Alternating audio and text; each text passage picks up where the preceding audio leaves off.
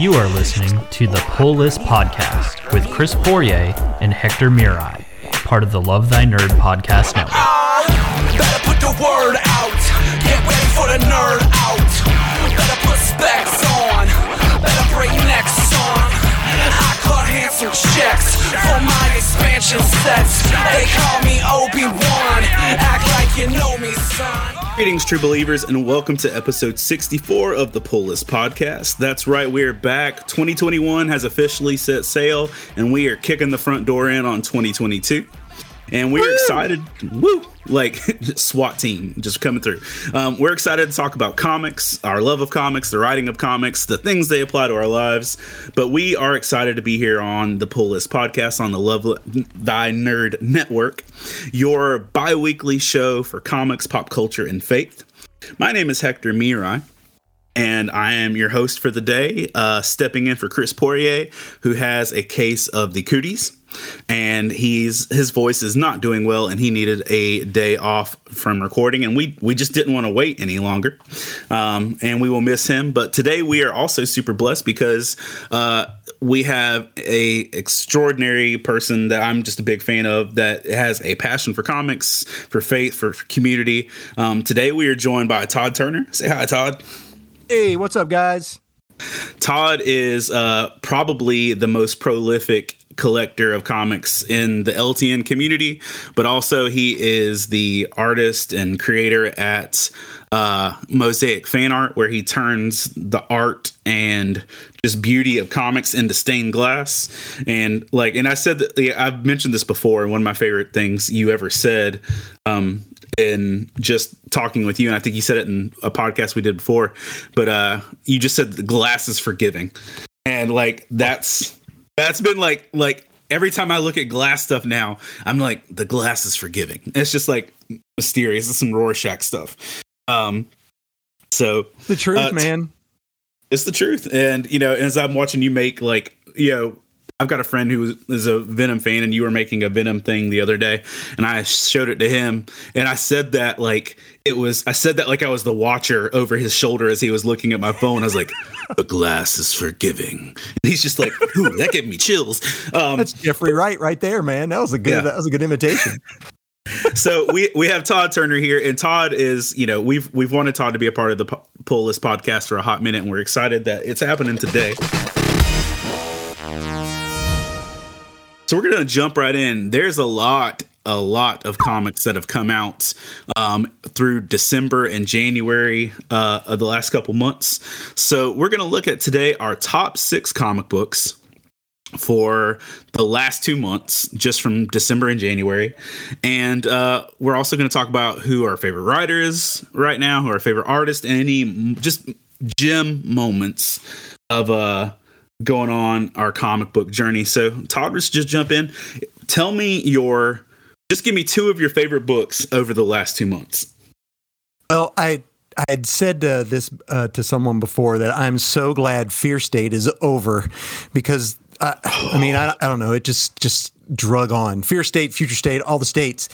However, in the aftermath of Fear State, and A-Day, or Arkham Asylum was destroyed or whatever, there's now Arkham Tower in the middle of Gotham.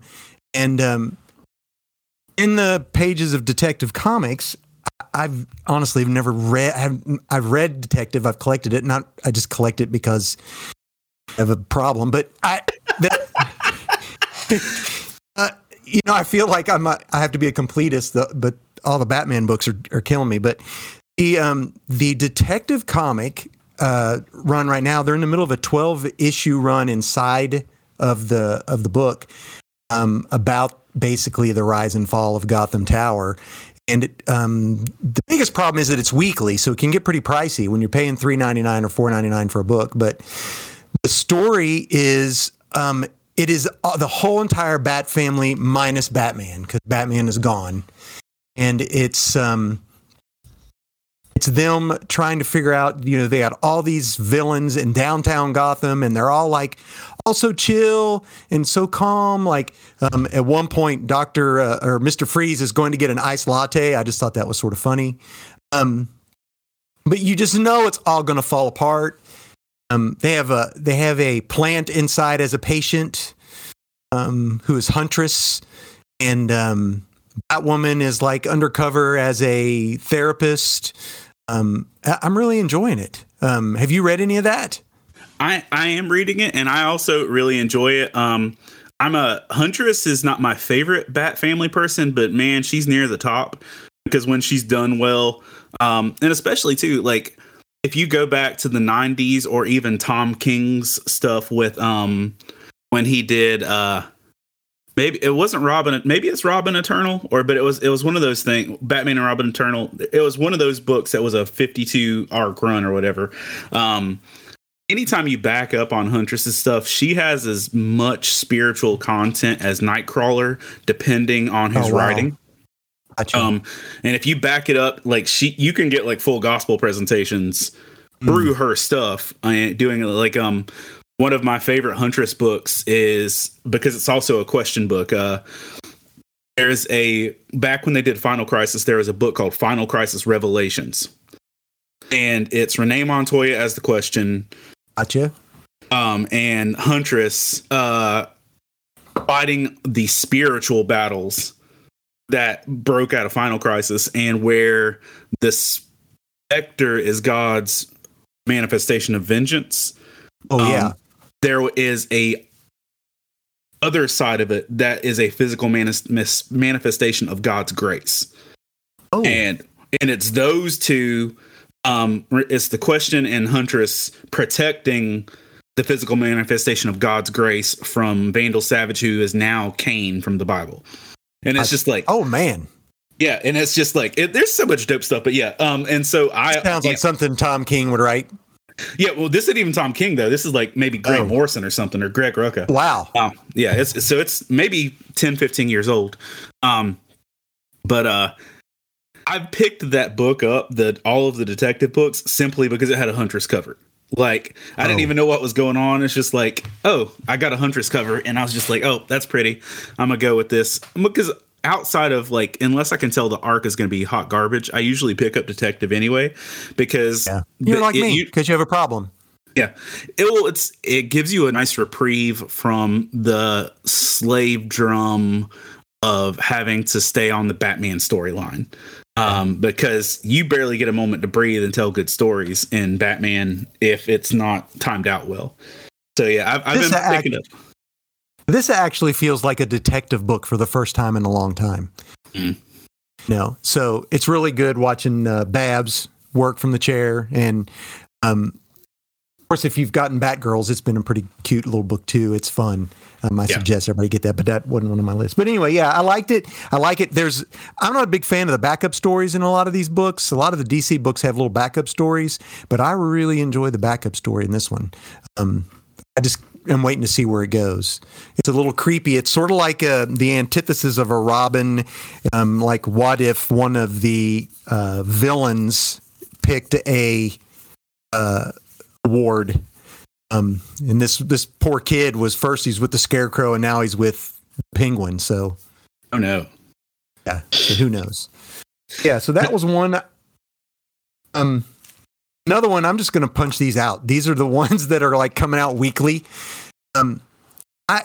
I fell off enjoying Spider-Man at the end of Nick Spencer's run.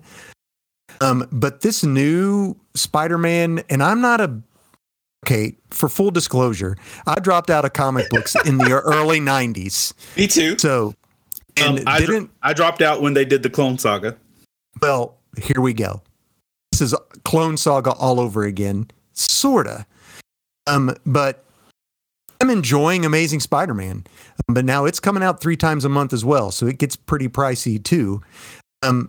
But it's been really good. But the Peter Parker, he is like has been in intensive care. Ben Reilly's taken over, been run by this corporation called the Beyond Corp. Then, Peter's they're trying to get Peter well. And basically they do a one issue on Peter, the next issue on Ben Reilly. And the way the whole story has fallen together has been really good.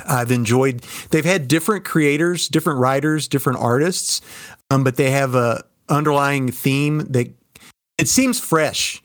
And one of the last issues, the Black Cat is trying to get Peter back in shape to where he can be Spider-Man again, and she enlists Captain America, and they put him through the ringers.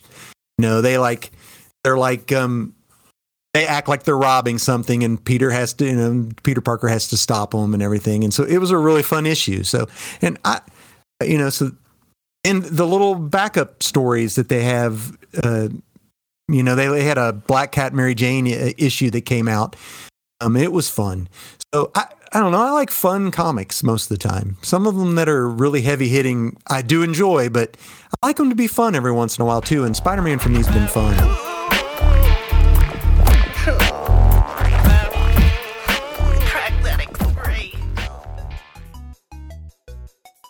Hey everyone, I'm Hector Miray, and this is Faith and Fandom 180 on LTN Radio. So the new game, Pokemon Legends Arceus, has come out, and when I heard about it, saw that it was basically Breath of the Wild with Pokemon, I realized that if I only bought one copy, me and my 3 daughters would be fighting constantly to be able to get some Switch time with it.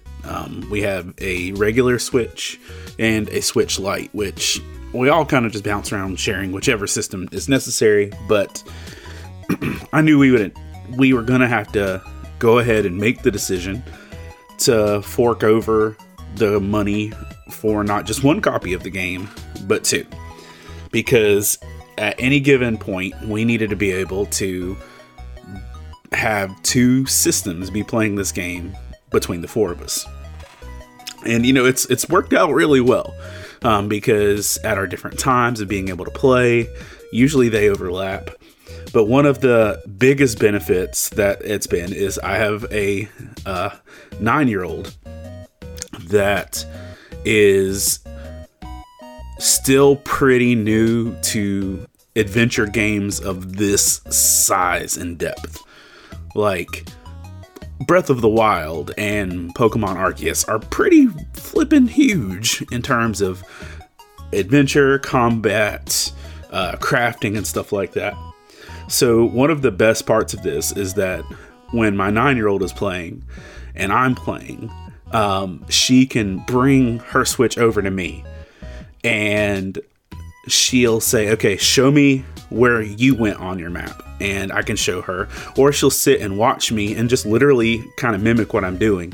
And y'all, when we are in a place where we are willing to make room and effort in our lives for other people to actually walk beside us, walk behind us, walk in front of us, when we are going to make a conscious effort to shape our lives to actually be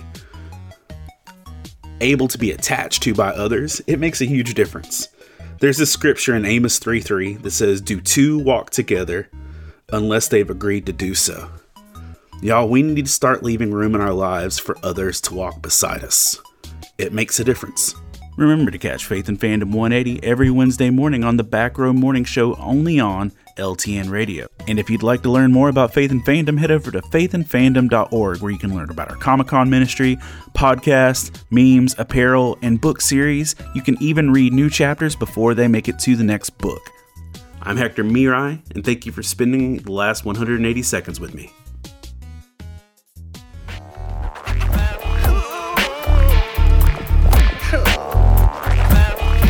So for me, this is one that is pretty recent or close to the last 2.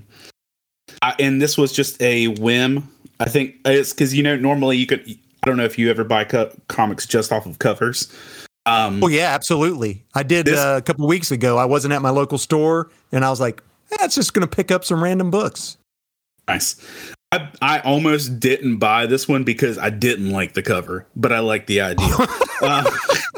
It was like it was one of those, like, I'm definitely not buying the book for the cover. But the Devil's Reign Winter Soldier. Oh. I don't know if did you pick that one up? Absolutely. Is that in your list too? Okay. No, it's an aside. Yeah. Okay. I just really enjoyed that. I haven't seen, I haven't been reading the Captain America books lately, and I haven't had a lot of Bucky interaction. And, but just the fact that they're tying that in, that he's willing to go take down, all this stuff just to be able to get his, some more info on his backstory, but also the idea of a sleepwalking Kingpin. Oh just man, like that's slaughtering spooky. People.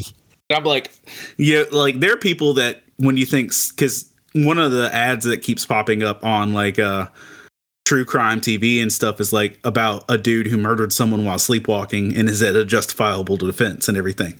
Oh wow! Like there's some ad, like a commercial that's popping up on all the true crime stuff is like a guy basically stabbed someone 20 plus times. Because this is for reals. Yeah, this is for real. This is real life. Oh man, crazy! Someone stabbed someone 20 times plus because he was sleepwalking and literally had zero memory of it doing it. So, like when they lie detector him and everything else, like he's like, like wow. He's got nothing. And so the idea of like Wilson Fisk sleepwalking and just like laying waste to people is like, oh, that's really, really scary. Yeah, I'm not doing a sleepover at Kingpin's house ever. Kingpin's pajama party. That would honestly make. That would make. I'm just picturing some like solid purple jammies. Hawaiian shirt that he wears. Hawaiian shirt. That's pretty dope too. I don't know if I was listening to an interview with D'Onofrio, and he actually has the Hawaiian shirt Kingpin comic panel as his desktop. Nice. Because like he said, he's had that picture as his desktop since like Daredevil ended. And it's just like he didn't get an Emmy for that. I have no idea. Yeah, that's just so good. Just sticking with, I'm just going by what's on top of my pile here. Another one that I really not surprisingly, but you never know what when you get into number ones with stuff. But I really enjoyed She-Hulk #1. I thought that was just a really good book, and Jen Walters doesn't get a lot of like credit, and they did a lot of really weird stuff to her in the last couple of years. Oh gosh, yeah, like it was terrible. They just put her the through Red She-Hulk they made her a Red Widow and everything in Avengers, and it's just been a lot for that poor character to actually not have to be herself. And the idea of another strong woman just picking a fight because she wanted a friend and she wanted an interaction. And it's just like, and then like literally, she's like, I'm not calling the cops, but can we just like talk about this and hang out rather than you just, I was like, it was really well written story. And it was just like, I really enjoyed how easily they, put the interaction and the genuine moment of, I can't remember the lady she was punching. Titania. Okay. When, she's like, you'd hang out with me? We'd be friends? And it's just like, yeah. I was like, oh, look at you being touching. I appreciate that. And at the end, she's like, are you okay? Do you need money? I mean, I can help you. Yeah. Because in the comic book world, she's married to the Absorbing Man. Ah, okay. Yeah. Yeah. Don't you and Carl have a place somewhere or something like that? Yeah. The cool thing that I enjoyed about that book was, I mentioned this to my daughter, but the author, Rainbow Rowell, I don't know. I'm butchering her name. Wrote a lot of teen YA books that my daughter was just leaving that genre and had read a couple of her books. So when I mentioned that to my daughter that, hey, I like it. It's written by a lady. Her name's Rainbow. And she immediately knew who that author was. And I was shocked because I'd never heard of that before. But the whole thing with Jack of Hearts at the end, are we allowed to spoil things like this or are we not supposed to? Well, considering we're doing stuff from like January, I think we're okay. Yeah, you should have already known this. But actually, the Avengers Disassembled was with the explode. Jack of Hearts blows up and kills like Ant-Man and destroys the Vision, and that's what started the disassembling of the Avengers. And what that ushered in the Young Avengers and everything like that was the death of Jack of Hearts. So to see him show up, it's like, what? I'm interested to see where they go with that.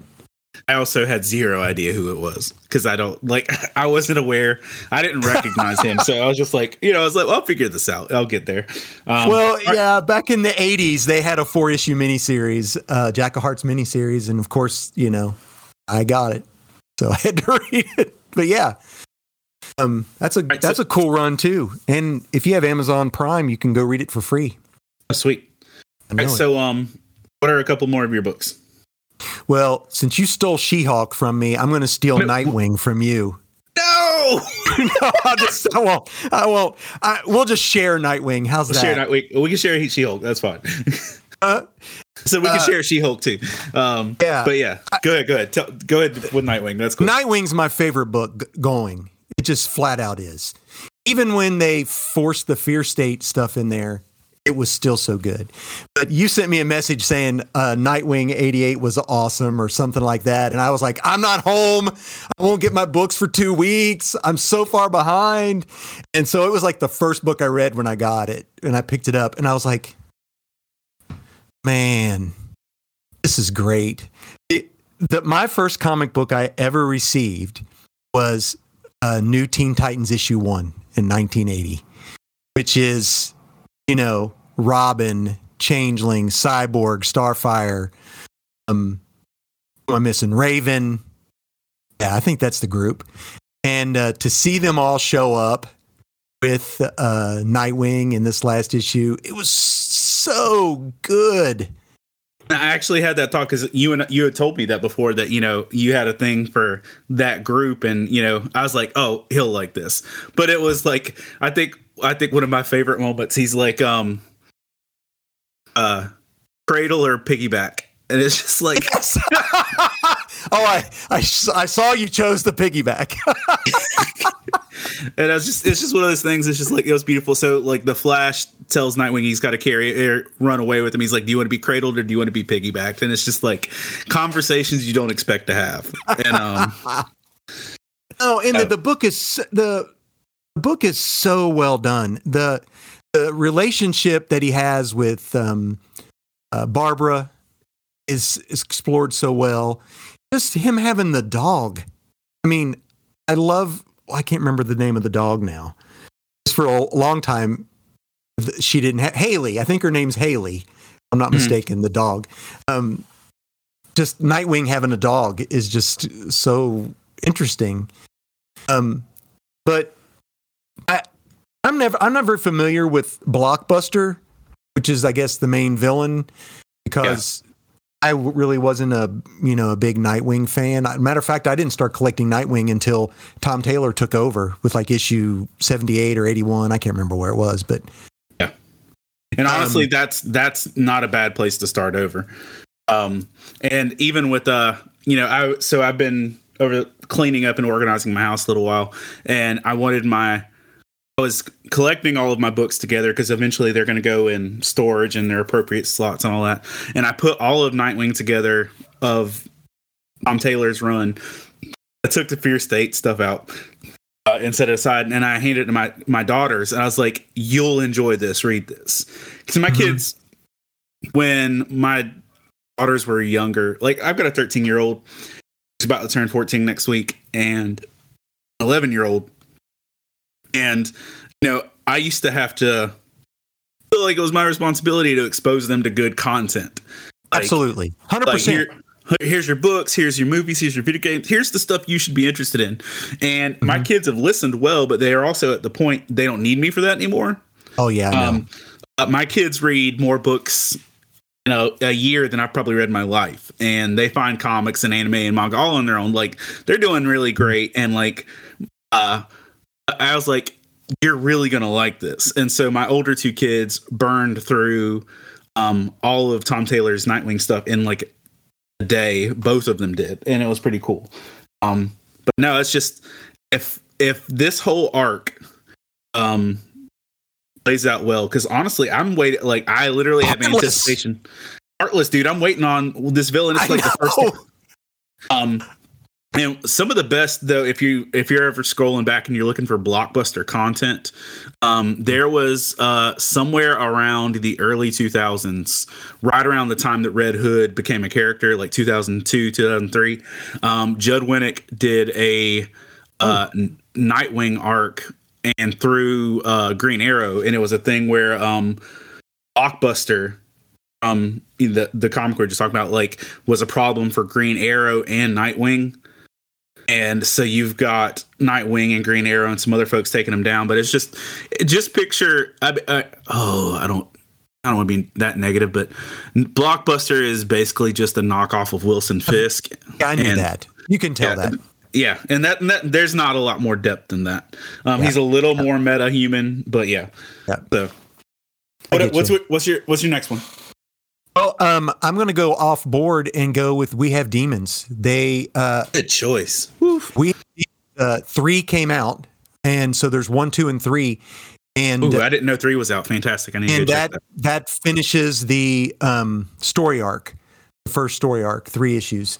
And granted, it's for the grown-ups.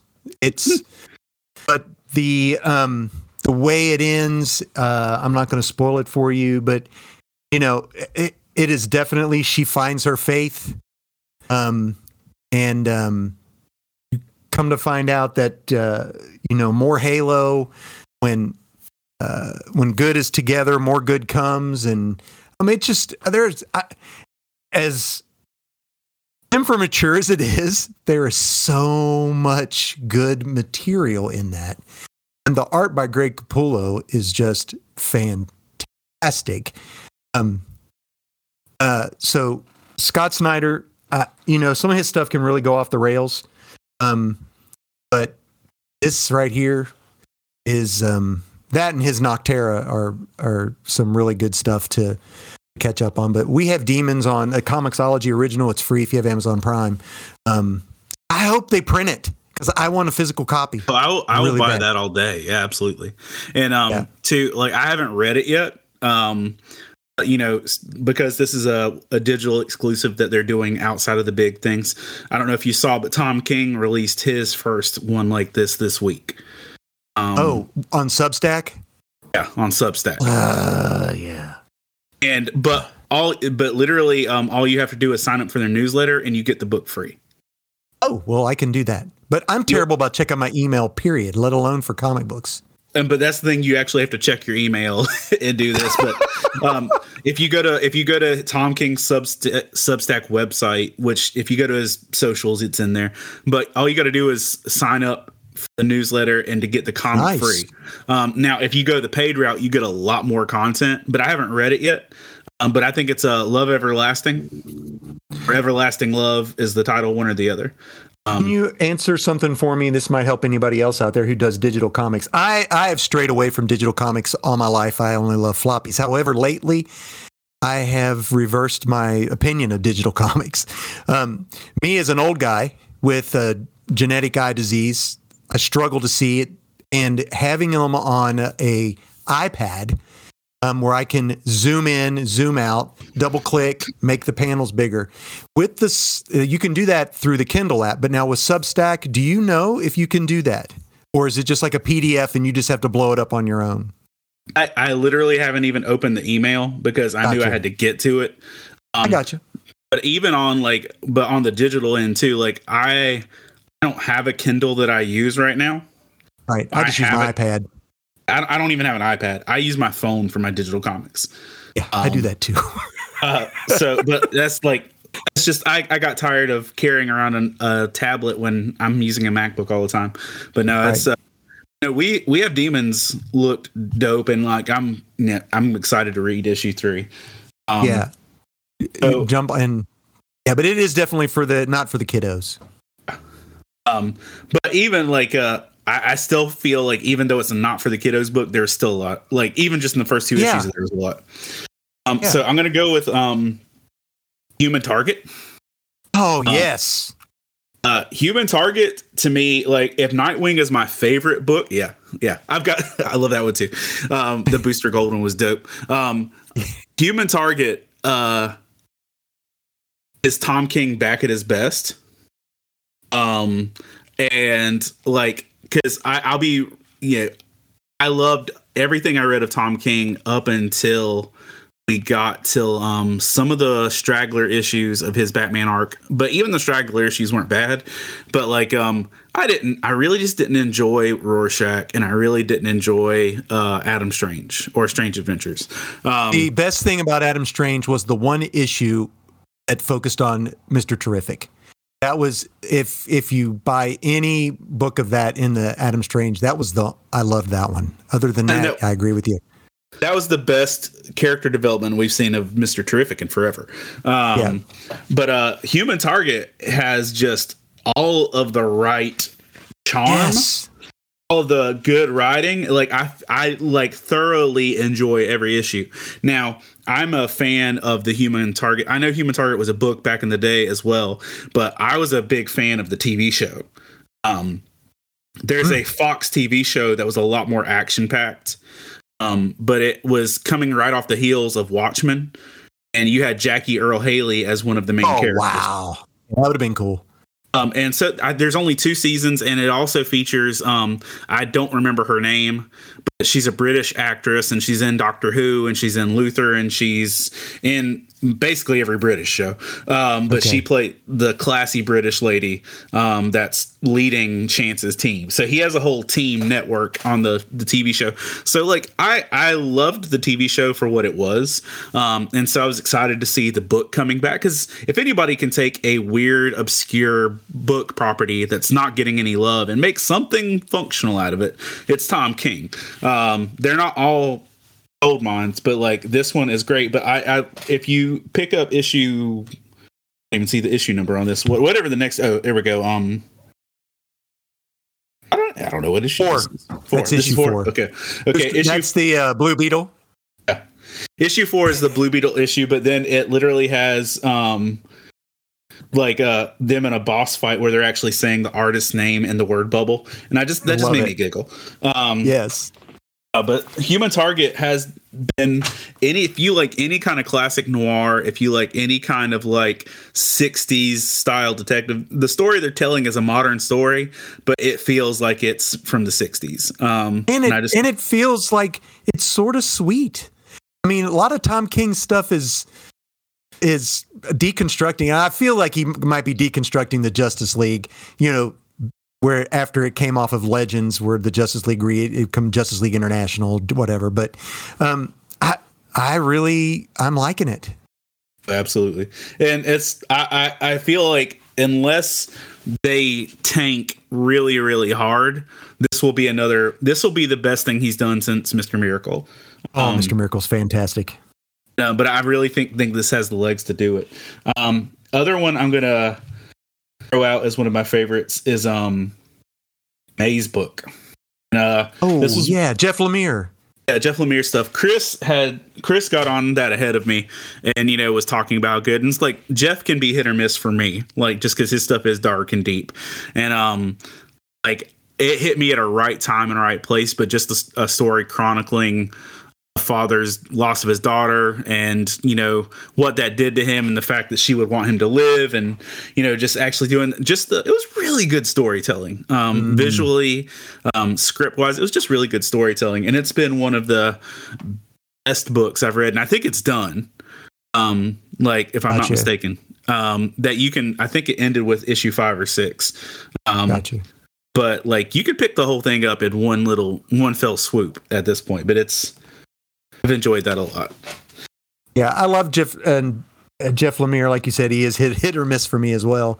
He's got so many books out right now. It's like crazy. It's crazy, and he just signed an exclusive with Image. So he's about to be just. He's going to have like the Jeff Lemire universe, the Jeff Lemire verse. Jeff Lemire. Which wouldn't be bad. Wouldn't be bad.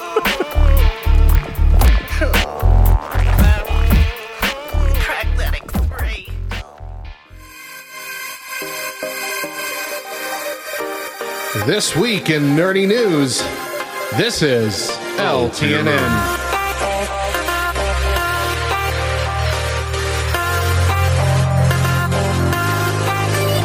Before the pandemic, President Trump was doing his best to put an end to TikTok over privacy concerns with China.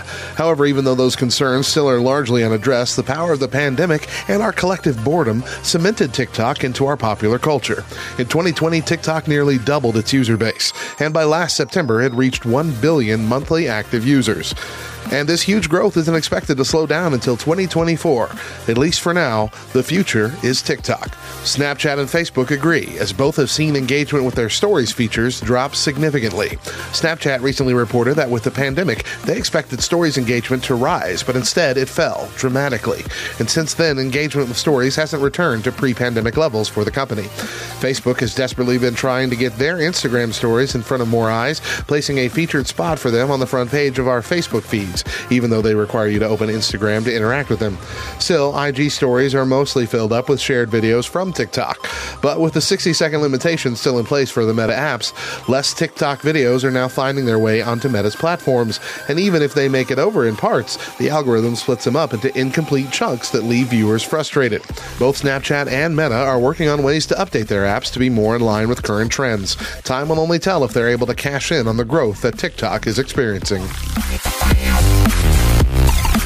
That was This Week in Nerdy News. I'm Radio Matt, and this is LTNN.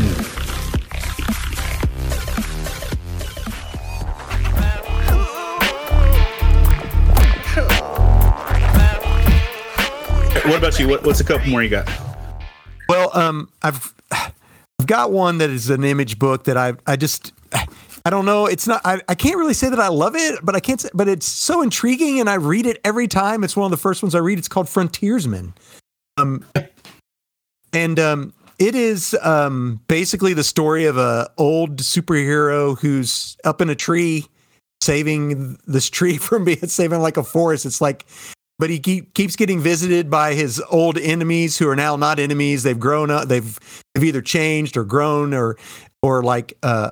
Old partners, and it's just an interesting book. It does have some adult stuff in it as well, but the story is interesting. Like, why are these people wanting him out of the tree? I mean, the creator, I'm not familiar with him, but they do a good job writing in the back of the book about, we want to explore this in comics, and they are exploring different things in comics that aren't normally explored in comics, and it's a wraparound cover every time, which gets me. Cool. Gotta love a good wraparound. Mm-hmm. Okay. And I'm gonna go with Wonder Woman Historia. Okay. That came out, I believe, in early December, and it's an oversized. It's one of those black label books. It is gorgeous. And it explores the basically the history of Wonder Woman. How did Wonder Woman come to be? The different female fighters and the children that they had. I say children, but I mean they're figuratively speaking. But the artwork is so good.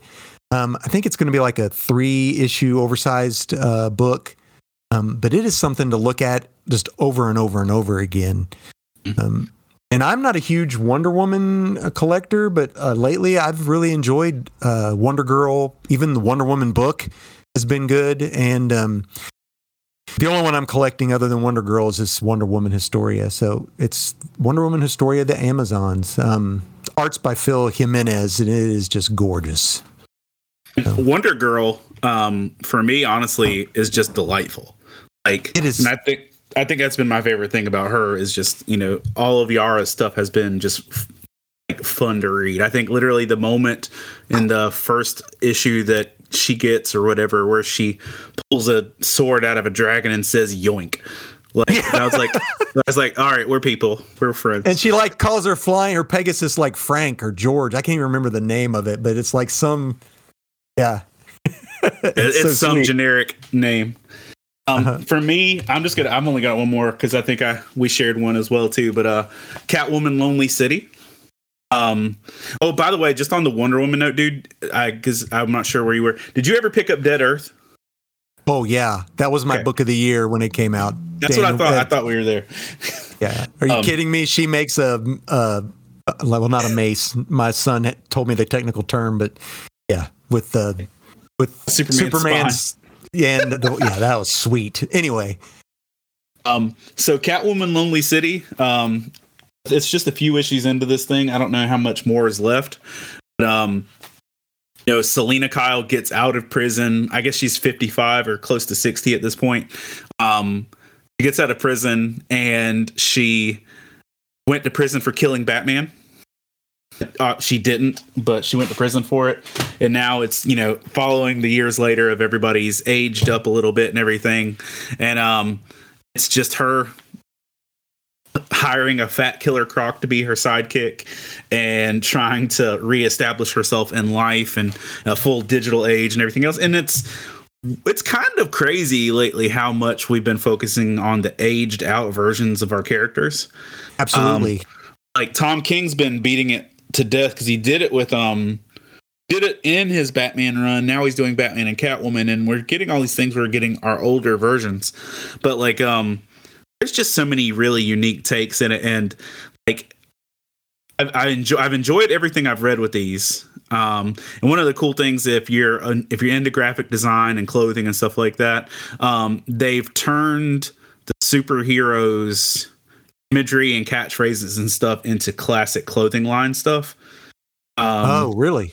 So if like there's like a younger generation that's turned like Wonder Woman logos and stuff into like some really Gucci looking clothing and stuff. So it's just neat watching some of the fashion industry stuff. With that. Yeah, I've seen those like purses, like literally, like I can't remember if it was Michael Kors or Gucci or Coach. It was Coach, I believe, did Wonder Woman purses last year for Christmas. But and that's one of the elements that you see playing out in Catwoman Lonely City is there's like this young 20-something-year-old sneakerhead vibe where these people are making like designer clothing. So I love seeing the older character stuff, but my favorite thing, I literally out of Catwoman Lonely City, if I was to not buy it for any other reason, the most recent issue has a visit Poison Ivy and the entirety of history, and to my knowledge, when we see Poison Ivy, she's slim, sleek. Oh no! And like that. Poison Ivy is a plus size woman in her older, but like she's not like it's not like they made her morbidly obese or anything. Gotcha. She's like looks like a normal human being. A normal human being. She's joyful.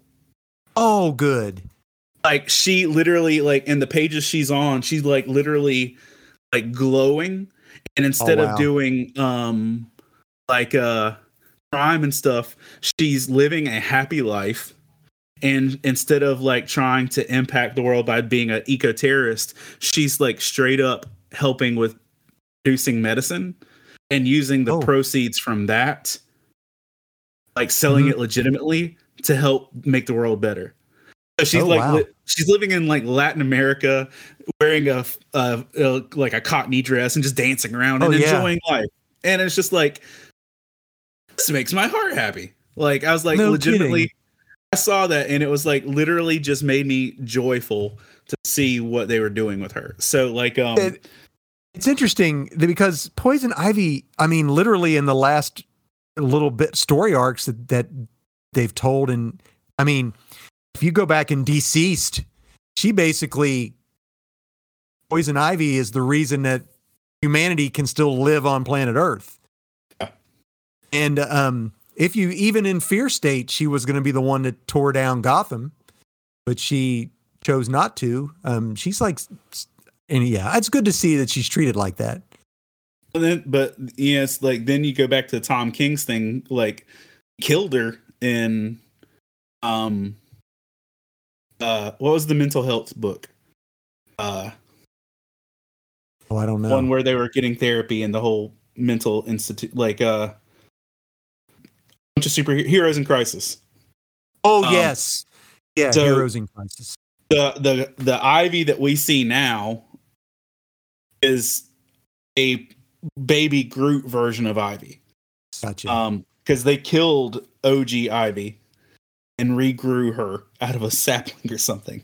Nice. And Nice. so there's something recently where they actually reunited the portions of her or whatever. And it was just look crazy, but they haven't done a lot of good development with her as a character. In these few pages where you see an adult, happy, plus size Ivy is legitimately the best development I've seen of her as a character. It is only maybe 3 pages tops, but man, they're good pages. Good. That's awesome.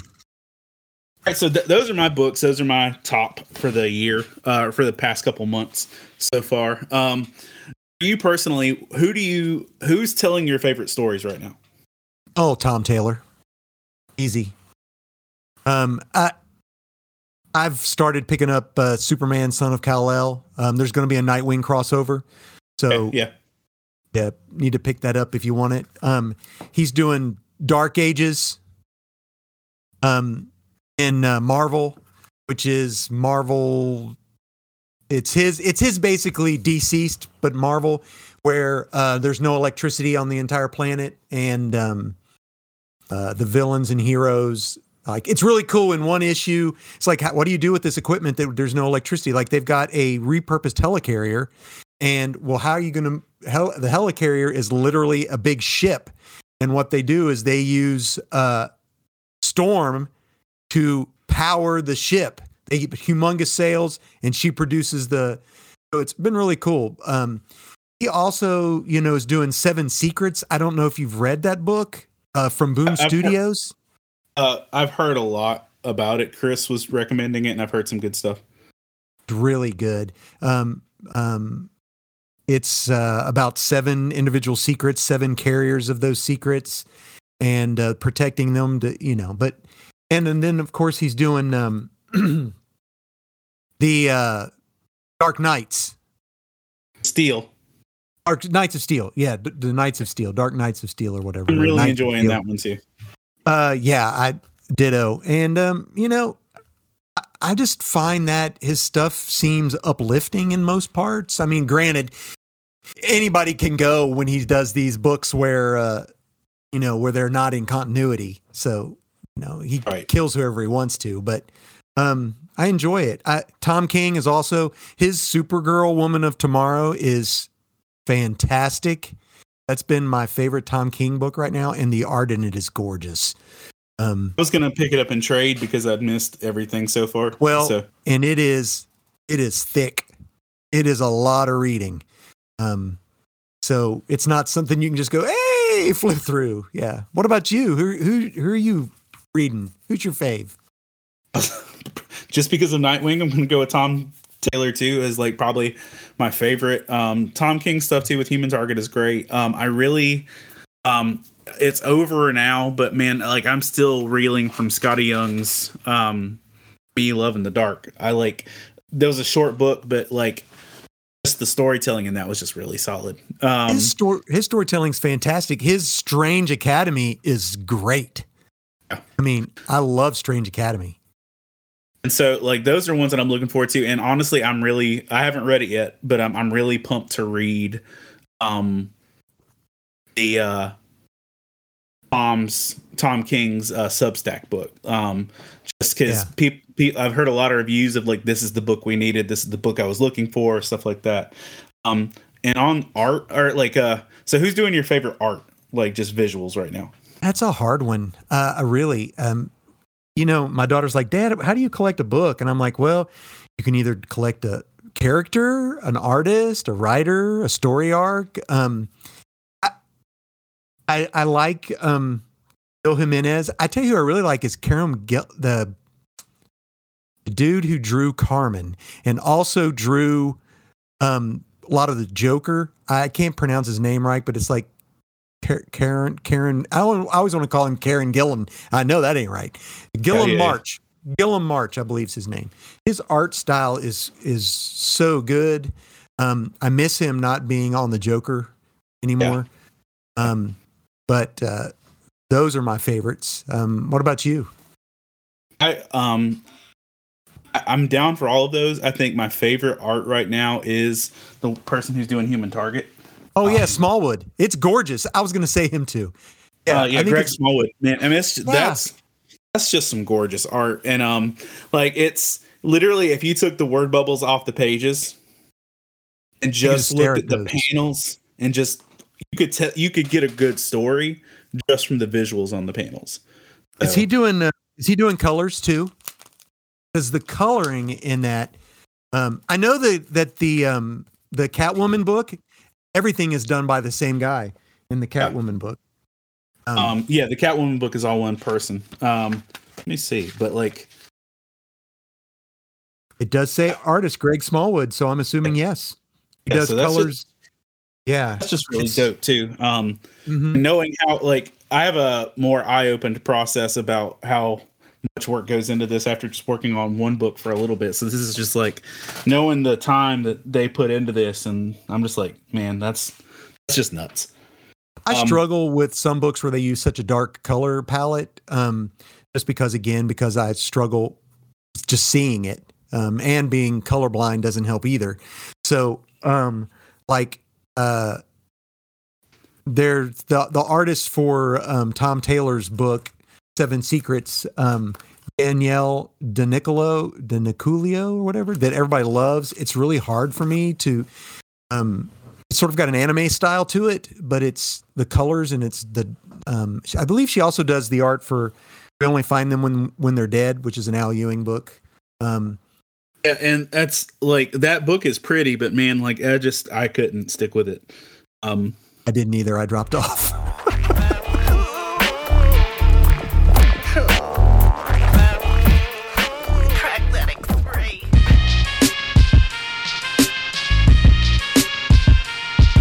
What's up, nerd? You digging this podcast? Well, the audio enjoyment doesn't end there. Visit LTNOnAir.com and make LTN Radio your new go-to for the best Christian rock, rap, pop, and indie, as well as our exclusive LTN shows and podcasts, some of which air on the station before they're available anywhere else.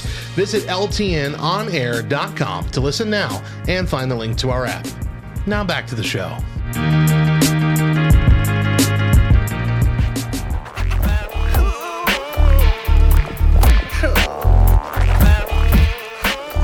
So before we go out today, is there like a single moment or a couple moments, just not even just the whole story, but just within the books, something that's just jumped out to you that's just been like, this was a beautiful reason to read a comic book? Okay, I'm so glad that you told me that we were going to talk about this, because there's one book that came out in December that it's just a one-shot throwaway book. It's like, it was basically the future of Marvel Universe revealed. It was called Timeless. It's got Kang on the cover. Of course, they're pushing Kang, for obvious reasons.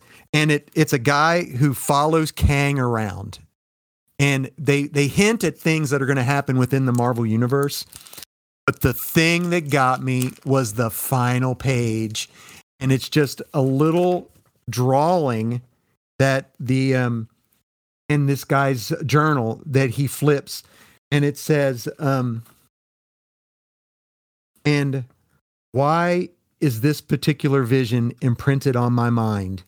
And it is the Miracle Man logo, which I am a child of the 80s.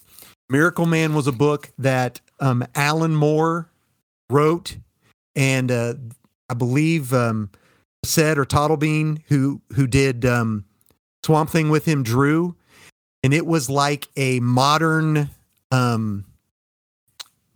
Shazam, Captain Marvel. And Miracle Man had forgotten who he was, and he would have to say atomic backwards, Kimoda, in order to turn into himself. So he's like an overweight middle-aged man living his worst life, hates his job, he's struggling with his marriage. I mean, it was so depressing. Only in the ways that Alan Moore can do it. And he sees it, and he says the words backwards because it's a reflection in a pool, and he turns back into Miracle Man for the first time in 30 years. And you come to find out that there used to be a whole entire Miracle Man family. Does that sound familiar? Oh, wow. And one of the kids never turned back into his alter identity. He stayed the hero, but he was evil. Okay. So he gets the they end up fighting. He gets him to turn back into a kid, and then he's left with the dilemma: do I kill this child in order for him not to turn back into this evil creature? Because the kid had never aged. So it had a lot. This was before Kingdom Come, which, you know, Billy Batson, if you read Kingdom Come, Luther had Billy Batson under his control. Yeah. But anyway, there, you know, I know Alan Moore's probably dying because he hates the commercialization of his properties anyway, but but just a hint that a Miracle Man is coming to Marvel, it was like, I was so excited, man. This was a comic book I collected by Eclipse Comics, which doesn't even exist anymore. Right. And Marvel bought the rights to them. They have put out them in trade.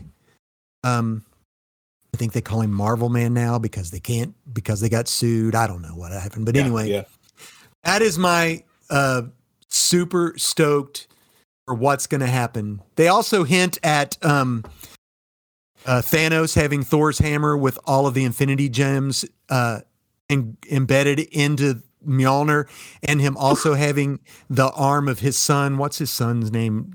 Nave, whatever, who control the dead.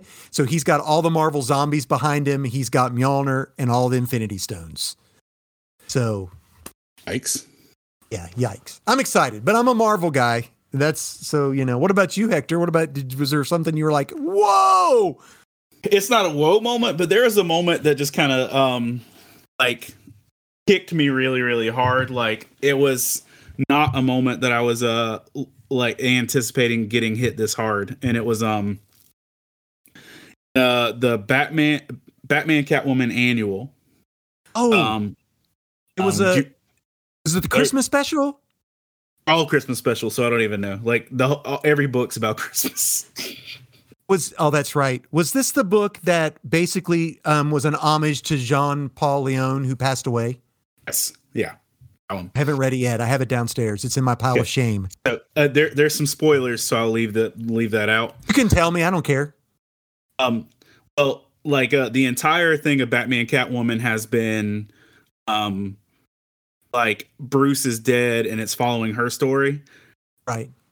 This finishes out her story. Oh, good. In some ways. But some ways. Yeah, like it's not the end of her you would want. You. No, well, we've still got like 4 or 5 more issues of the book to go, so. Yeah. But there's one point where she's there's just one moment where Selena is explaining to like maybe a 4-year-old Helena daughter about how Bruce's parents died.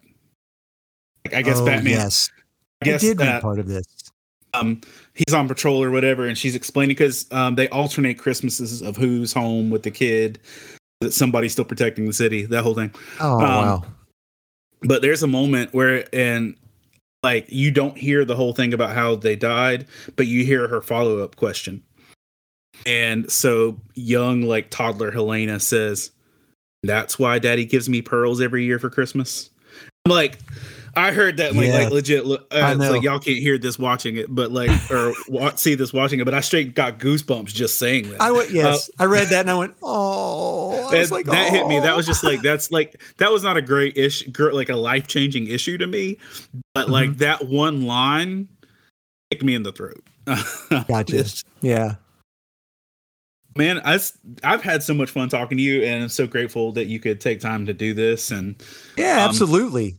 And we look forward to you doing more pull listy things in the future as well.